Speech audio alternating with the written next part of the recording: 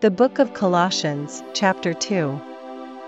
For I would that ye knew what great conflict I have for you, and for them at Laodicea, and for as many as have not seen my face in the flesh, that their hearts might be comforted, being knit together in love, and unto all riches of the full assurance of understanding, to the acknowledgement of the mystery of God, and of the Father, and of Christ, in whom are hid all the treasures of wisdom and knowledge. And this I say, lest any man should beguile you with enticing words. For though I be absent in the flesh, yet am I with you in the Spirit, joying and beholding your order, and the steadfastness of your faith in Christ. As ye have therefore received Christ Jesus the Lord, so walk ye in him, rooted and built up in him, and stablished in the faith, as ye have been taught, abounding therein with thanksgiving.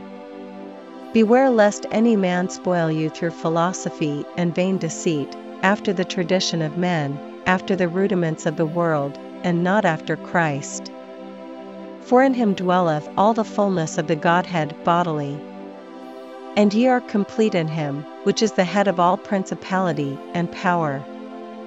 In whom also ye are circumcised with the circumcision made without hands, in putting off the body of the sins of the flesh by the circumcision of Christ.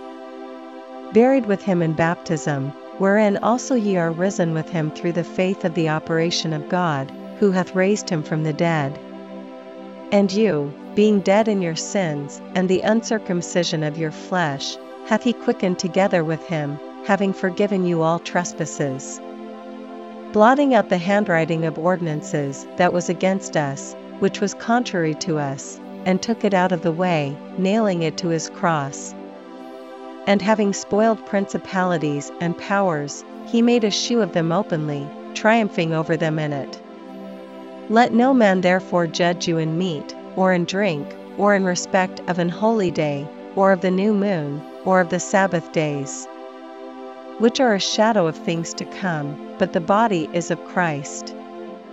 Let no man beguile you of your reward in a voluntary humility and worshipping of angels, intruding into those things which he hath not seen, vainly puffed up by his fleshly mind, and not holding the head, from which all the body by joints and bands having nourishment ministered, and knit together, increaseth with the increase of God.